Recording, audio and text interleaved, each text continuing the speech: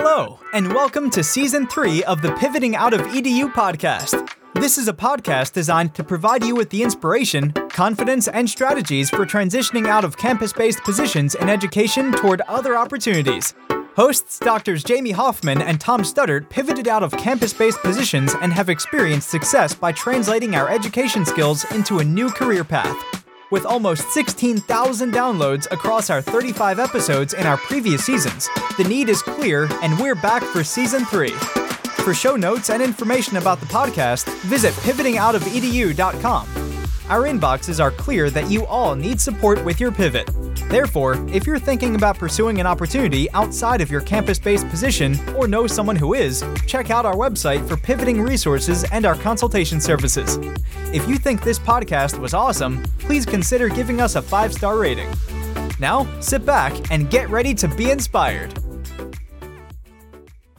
Hello, and welcome to Pivoting Out of EDU. I'm Jamie Hoffman.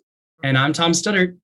And we are here today with Liz Gross. Did I say your last name right? Absolutely. It's just like you gross. Okay. I mean, it seemed obvious, but like in that split second that I said it, I was like, what if it's not that? So thank you, because I've seen your name a lot, but I've like literally never said it. But we are really excited to have you on the show. I think your story is quite inspirational with sort of, I must have heard you on a podcast or something, because I feel like I know your story. I tell it to anyone who will listen. That could be why. But if I'm remembering it and didn't dream it, it was kind of organic that you kind of created this pathway for yourself, which I think is fascinating.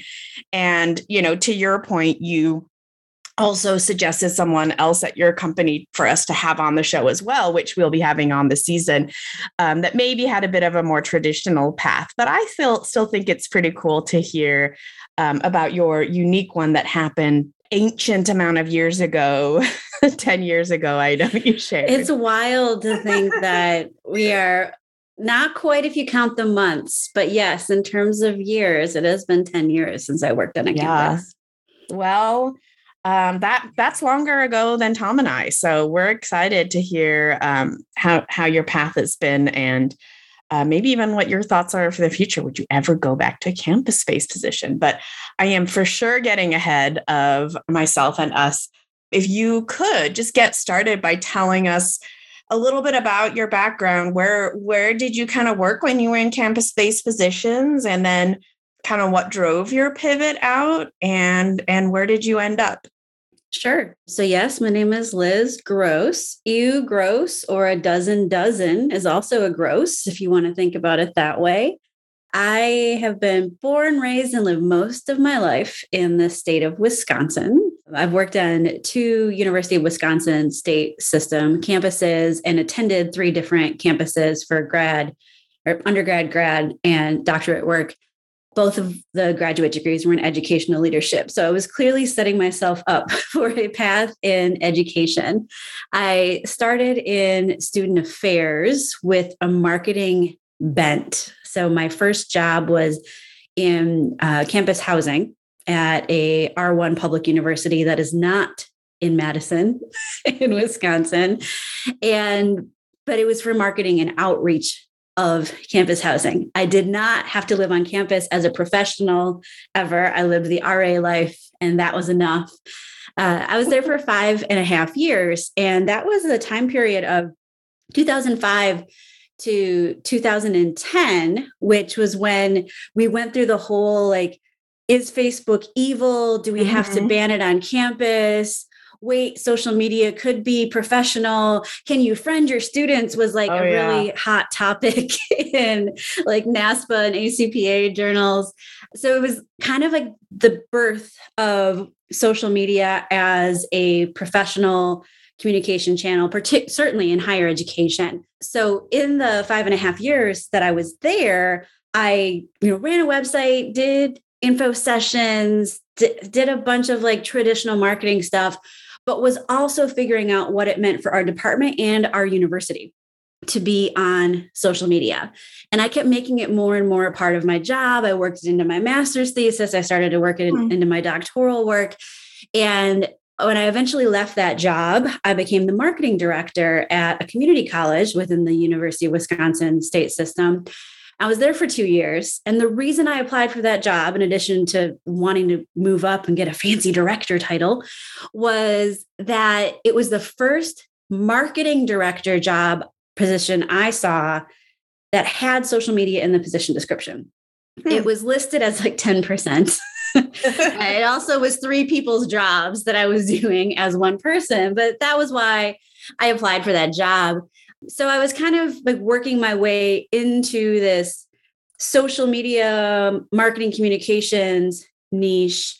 And after just under 2 years in that role, my pivot came. So I left higher education campus-based employment in the end of 2012, nearly 10 years ago, with a network and a background in marketing and digital and student affairs and all of that. I don't know if you want me to jump right into the pivot, but that's what took me to leaving. I wasn't looking to leave. I'll leave that there. I thought I was going to be a vice president of student affairs, and that was my career path. That is something we all share in common. I was just about to say, I think Jamie and I both thought that. And I think a lot of our listeners think that, right? Like we go into higher ed and we all assume we're on the track to be a dean of students or a vice president for student affairs. And particularly when you start, right? Like a good chunk of people in student affairs start in res life, or they start in one of those roles where there's a lot of individual contributors. And then the pyramid just gets smaller and smaller as you work your way up. And there's only so many assistant deans and so many deans and so many VPs. And so it's definitely something we share in common. And you know, I've told my story a few times, but I realized when I hit the assistant dean mark, I don't want to be a vice president for student affairs. That looks horrible. And you know, I was able to pivot out. So I appreciate that sort of, everybody thinks that that's where they're going, but that's not there's just not enough VPs of student affairs for everybody in higher ed to eventually be one of those. And I could have been one. I just didn't end up being one. And to jump ahead to your later question, Jamie, I don't ever want to be one or a VP of marketing. It's not where I'm going to end up. Bless the people who do. So talk to us about your current role and what it is that you do, and you know, sort of more specifically what you like about it, what you don't like about it. What's the day-to-day function look like? So if somebody wants to sort of do what you do and is listening to this podcast, how would they go about doing it? Yeah. So if I may, I'll talk about my first pivot role, and then I'll skip everything in the middle and jump right to what I'm at right now. The role I pivoted to was social media strategist at Great Lakes Educational Loan Services, the same people I was writing checks to every month for my student loans. And I was not looking to leave. I was asked to apply for that job multiple times because they knew me as an independent contractor who had come in as a subject matter expert on a few webinars that they had been giving for financial aid professionals about digital communications. But the more I talked to them, the more I was intrigued by the opportunity. So there were a few, I think back about why did I pivot? I wanted to spend more time working on social media. And again, 2012, I could probably count on one hand the number of dedicated social media positions, particularly at like a mid-level or a leadership level, that existed on campus. So I wanted to focus on social media, and higher ed was being slow to do that. I really wanted to build something new. Every job I'd had before then, it was either a brand new job or one where they'd completely rewritten the job description before I came in. So I love building new things. I was aligned with the mission of the company. So the student loan servicer was owned by a nonprofit that was dedicated to access and completion in higher education. And that's what their profits went to. And I wanted to make more money. I got a 50% raise to go to that job. So that was great. So I became a social media strategist, created and managed social media accounts for the company at a time when not every company even had that role. So took the pivot, learned a ton, winding road that is not the focus of this podcast. And I sort of created the role that I have now somewhat accidentally. I am now the CEO of Campus Sonar, which is an agency that helps campuses become more audience-centric via social listening. And I started that position, or I started that company while I was still working at the student loan servicer, because I pitched them and convinced them to fund the company. So it's not necessarily a magic recipe for replication, but it is something that I don't think is completely impossible in other circumstances, because more and more medium and large size companies are creating these like incubators within them to think through new ideas, either acquire companies or grow companies. And at the time, that was what the student loan servicer wanted to do. And I was actually supporting it from a market research perspective by that time. And I was doing my thing. Like, I feel like I never left higher ed. I want to be really clear about that. I consider myself a higher education professional. I was still teaching campus-based professionals in online professional development courses. I was continuing to attend conferences. I presented my dissertation at ACPA while I was in one of these roles. And I was writing both on my personal blog and for industry outlets to the audience of campus-based professionals, because I finally had this view of, I have a corporate budget and corporate resources, and I can do the things I wanted to do back when my marketing budget for an entire campus was $25,000. So it was through that teaching and speaking that I presented essentially what I thought was an easy to follow roadmap of how to use social listening to be a better marketer, to be a better recruiter and enrollment professional, to be a better alumni relations professional. And after I presented that to a packed room at a conference, the comments were all the same. This is amazing. We all need to do this. I don't know how to do it. It's too expensive. I don't have the people, like all of the reasons why it can't be done. So I took that problem, complained about it at work, and the person who was in charge of kind of setting the agenda for the new business pitch meetings told me to fix the problem and pitch it as a business. So that was how I started Campus Sonar. I first pitched it back in 2017. We launched later that year. And we are now, almost 5 years into business, have worked with nearly 100 campuses. And I oversee a small team that ranges in size from 10 to 12, depending on where we're at with hiring. But yeah, I created the job and that's awesome. Didn't know what I was doing while I was doing it. I just happened to work somewhere that encouraged that sort of entrepreneurship, was what I started to call it. Yeah. And I think, that resonates with, we had another guest on an episode talking about this idea that 2/3 of these roles that exist outside of higher ed, maybe we, could learn them, someone else could do them, but there's like a third of it where it's like, we're able to bring our expertise to really help shine a light on what gaps might exist. And I think that I don't know about the 2/3 part as far as your role didn't exist, but I do think that if you pair us with business people, we make a good, I'm sure you would agree, we become more business minded because you have to. Absolutely. I don't know if I ever would have started this business or even considered starting my own business had I not spent time outside of a campus role. Yeah. But then we realized too, I try to help campus folks think through, like, we're not trying to compete with things on campuses. There is just as a reality that we have the ability to specialize and become experts in something. And some of that is just because we can change more quickly.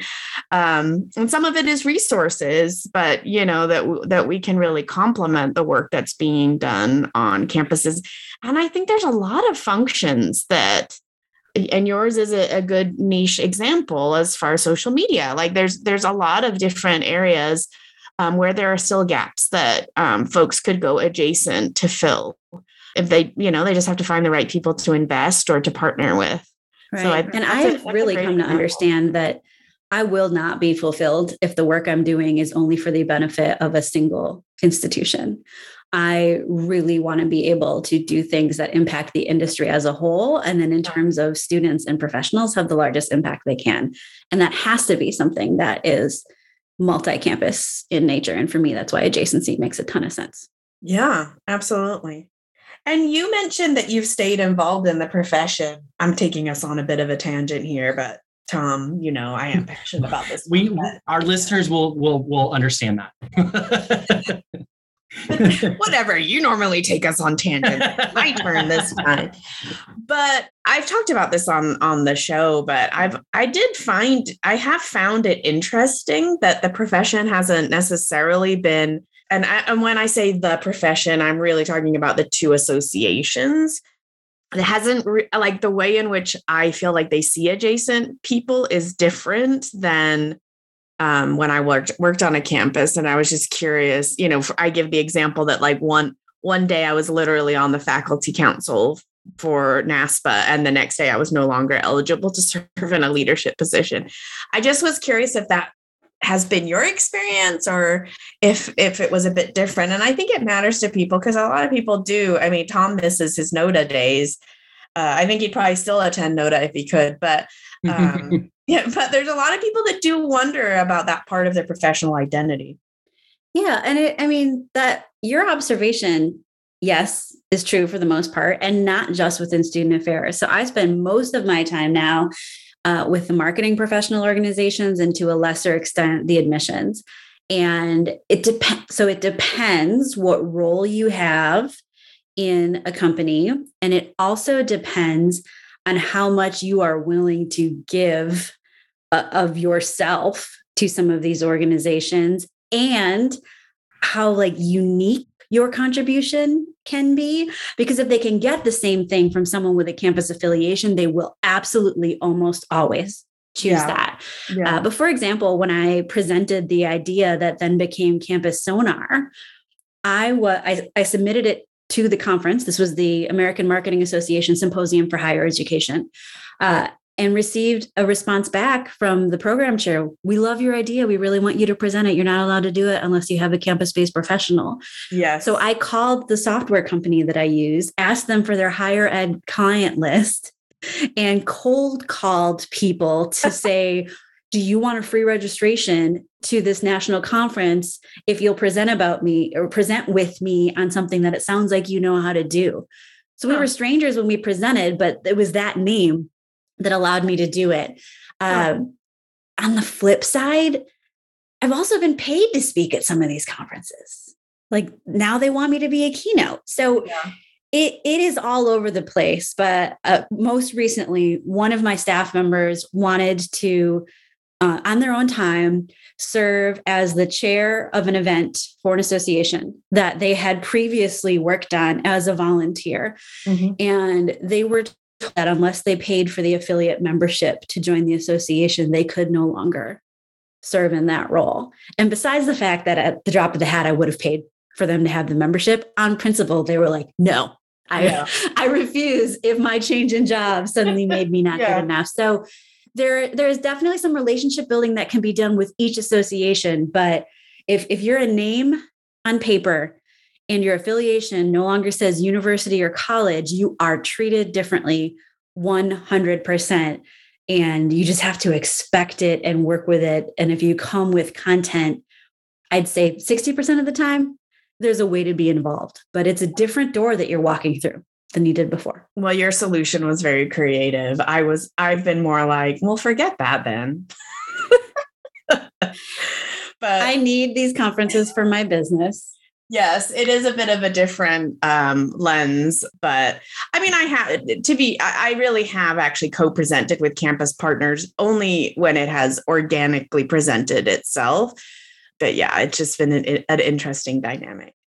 Moving back on script, I think it would be great to hear about, because you were an early pivoter, what do you think are some of what of the skills or characteristics that you've seen of other folks who have pivoted, perhaps people that you have hired? What are some of the key things that you found that has helped them to be successful, and yourself included? Yeah. So definitely a willingness to advocate for new and different ideas, even if in the pst maybe they've been shut down. That was key for me, for sure. Really strong communication skills. Every position we have, no matter where you're sitting in the organization, requires excellent writing, because we're going to be communicating with the public on a regular basis.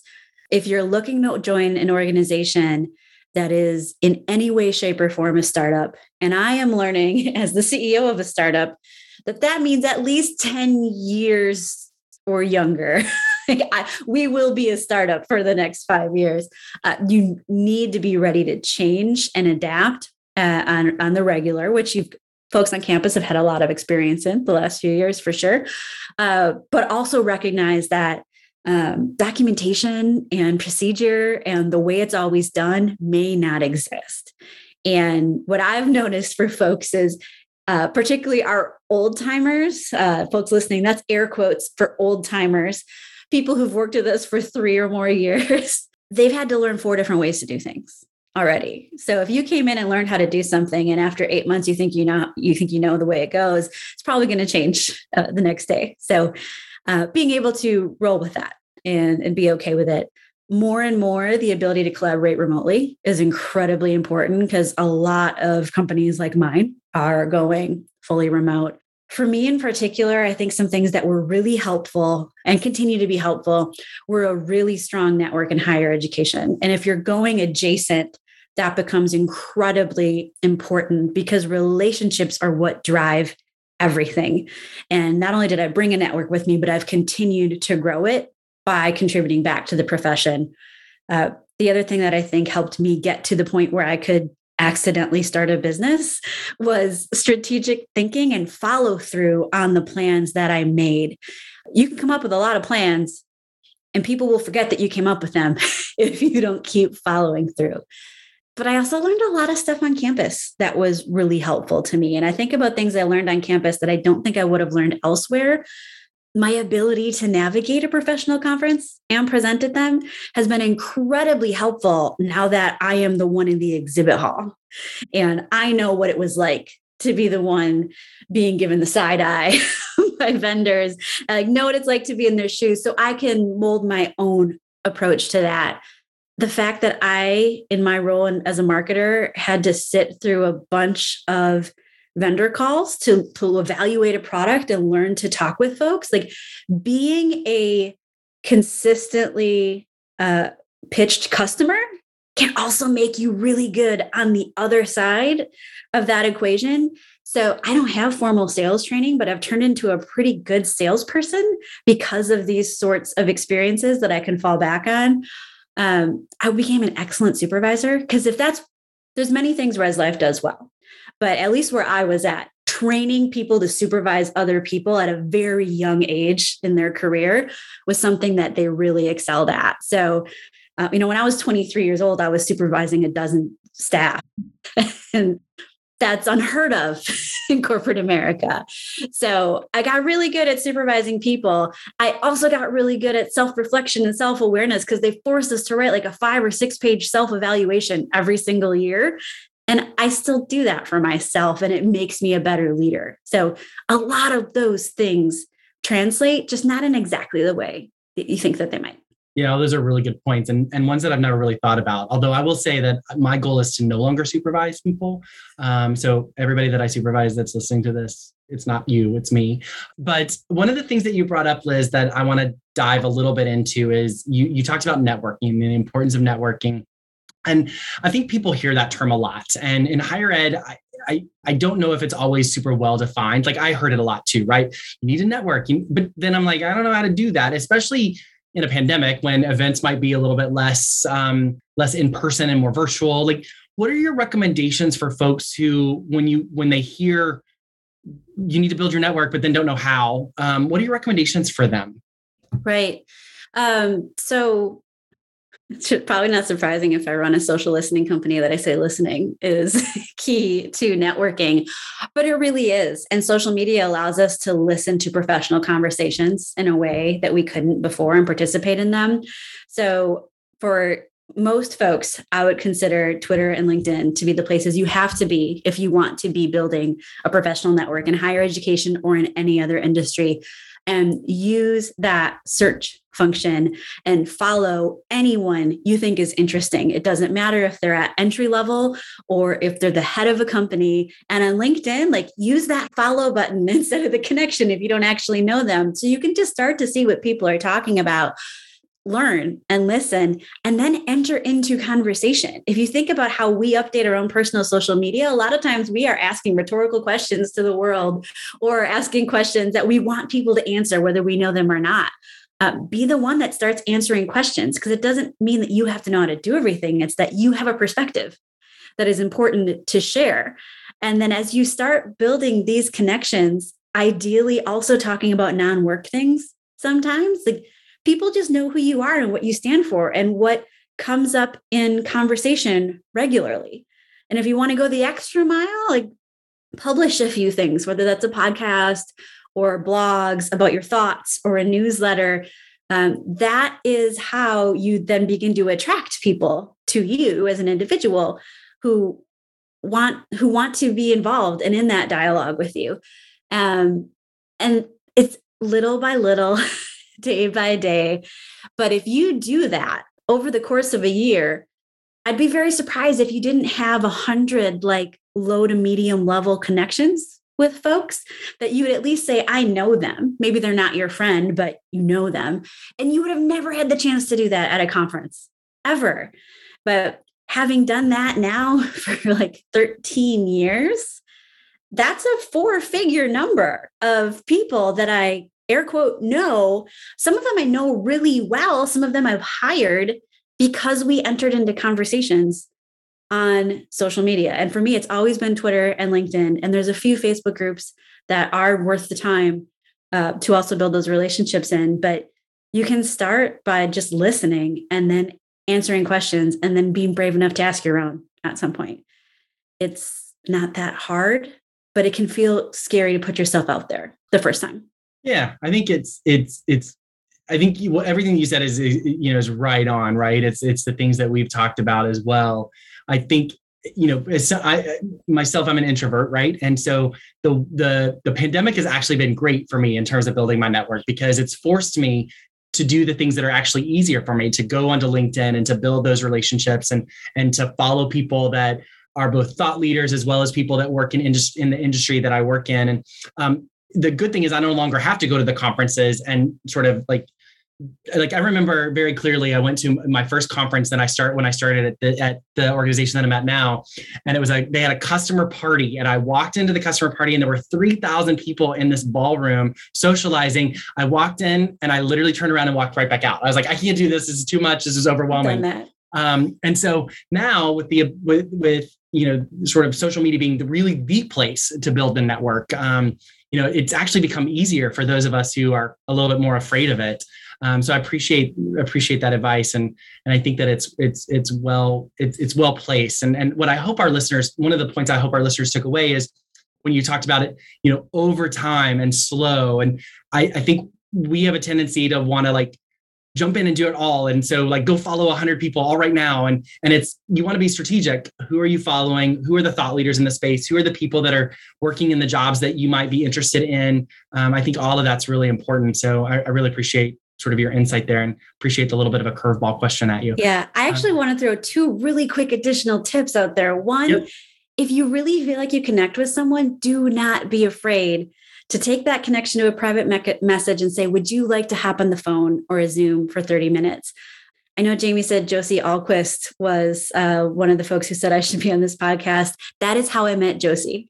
A cold DM of, hey, Liz, I've seen you on Twitter. We should talk. This was back when we were both in grad school. And she's one of my closest friends, and we've collaborated in business multiple times. The other thing I would say is if you are putting stuff out there and you're not always getting a reaction, that doesn't mean people aren't paying attention. The interesting thing of me standing in a booth at a conference is people will come up to me who I have never talked to online and tell me about a thing I wrote 6 months ago that they read and remembered, but they are not the type of person that replies or clicks. So people are paying attention, and you are building connections, even if you're not seeing hearts or replies or whatever the heck the algorithm is training you to want. Yeah, for sure. Thank you for that. I really appreciate it, Liz. Networking has always been sort of a a social construct for me that was difficult. And so I appreciate you being able to sort of provide that advice, because I doubt I'm the only one that sort of has had that. So, okay. So we've obviously gotten a lot of advice from you. We've gotten a lot of sort of what it is that you do, but what I'd like is for you to maybe, and this might be hard, I tell people this all the time, we want you to sum it up in one sentence, but if you need two, it's totally fine. So it can be a sentence with a semicolon? Yes, it can be a sentence with a semicolon. So if you can sum up or provide sort of that best piece of advice for folks who are potentially out there thinking, it's time for me to make the pivot and it'll be their first pivot, what would you say to them? All right. If you're planning a pivot, don't get hung up on job titles, semicolon. Your career is a journey, not a ladder to climb. Oh my God, that feels like a banner that needs to go like up in every high school and college. That was perfectly well stated. I've thought about it a little bit. Well, it has been really such a pleasure having you on the podcast. I really appreciate you being a part of our venture here, and obviously being able to sort of get to know you is expanding our network as well. So for all of those who are out there listening to us, make sure that you check the show notes for Liz's information. We'll put her LinkedIn profile there. Liz, I assume that's okay with you, right? LinkedIn profile, Twitter. If I can do a little bit of shameless self-promotion, this year I also started a personal newsletter. So if you'd like some stuff from me in your inbox that you can reply to and network, and I will respond, that is at eldermillennialleader.com. Fantastic. Well, thank you so much again. Again, listeners, make sure that you check our show notes for the contact information, and make sure that you join us next week for another great episode of the Pivoting Out of EDU podcast. Thank you for listening to Pivoting Out of EDU. For show notes and more information about the podcast and our consultation services, visit pivotingoutofedu.com.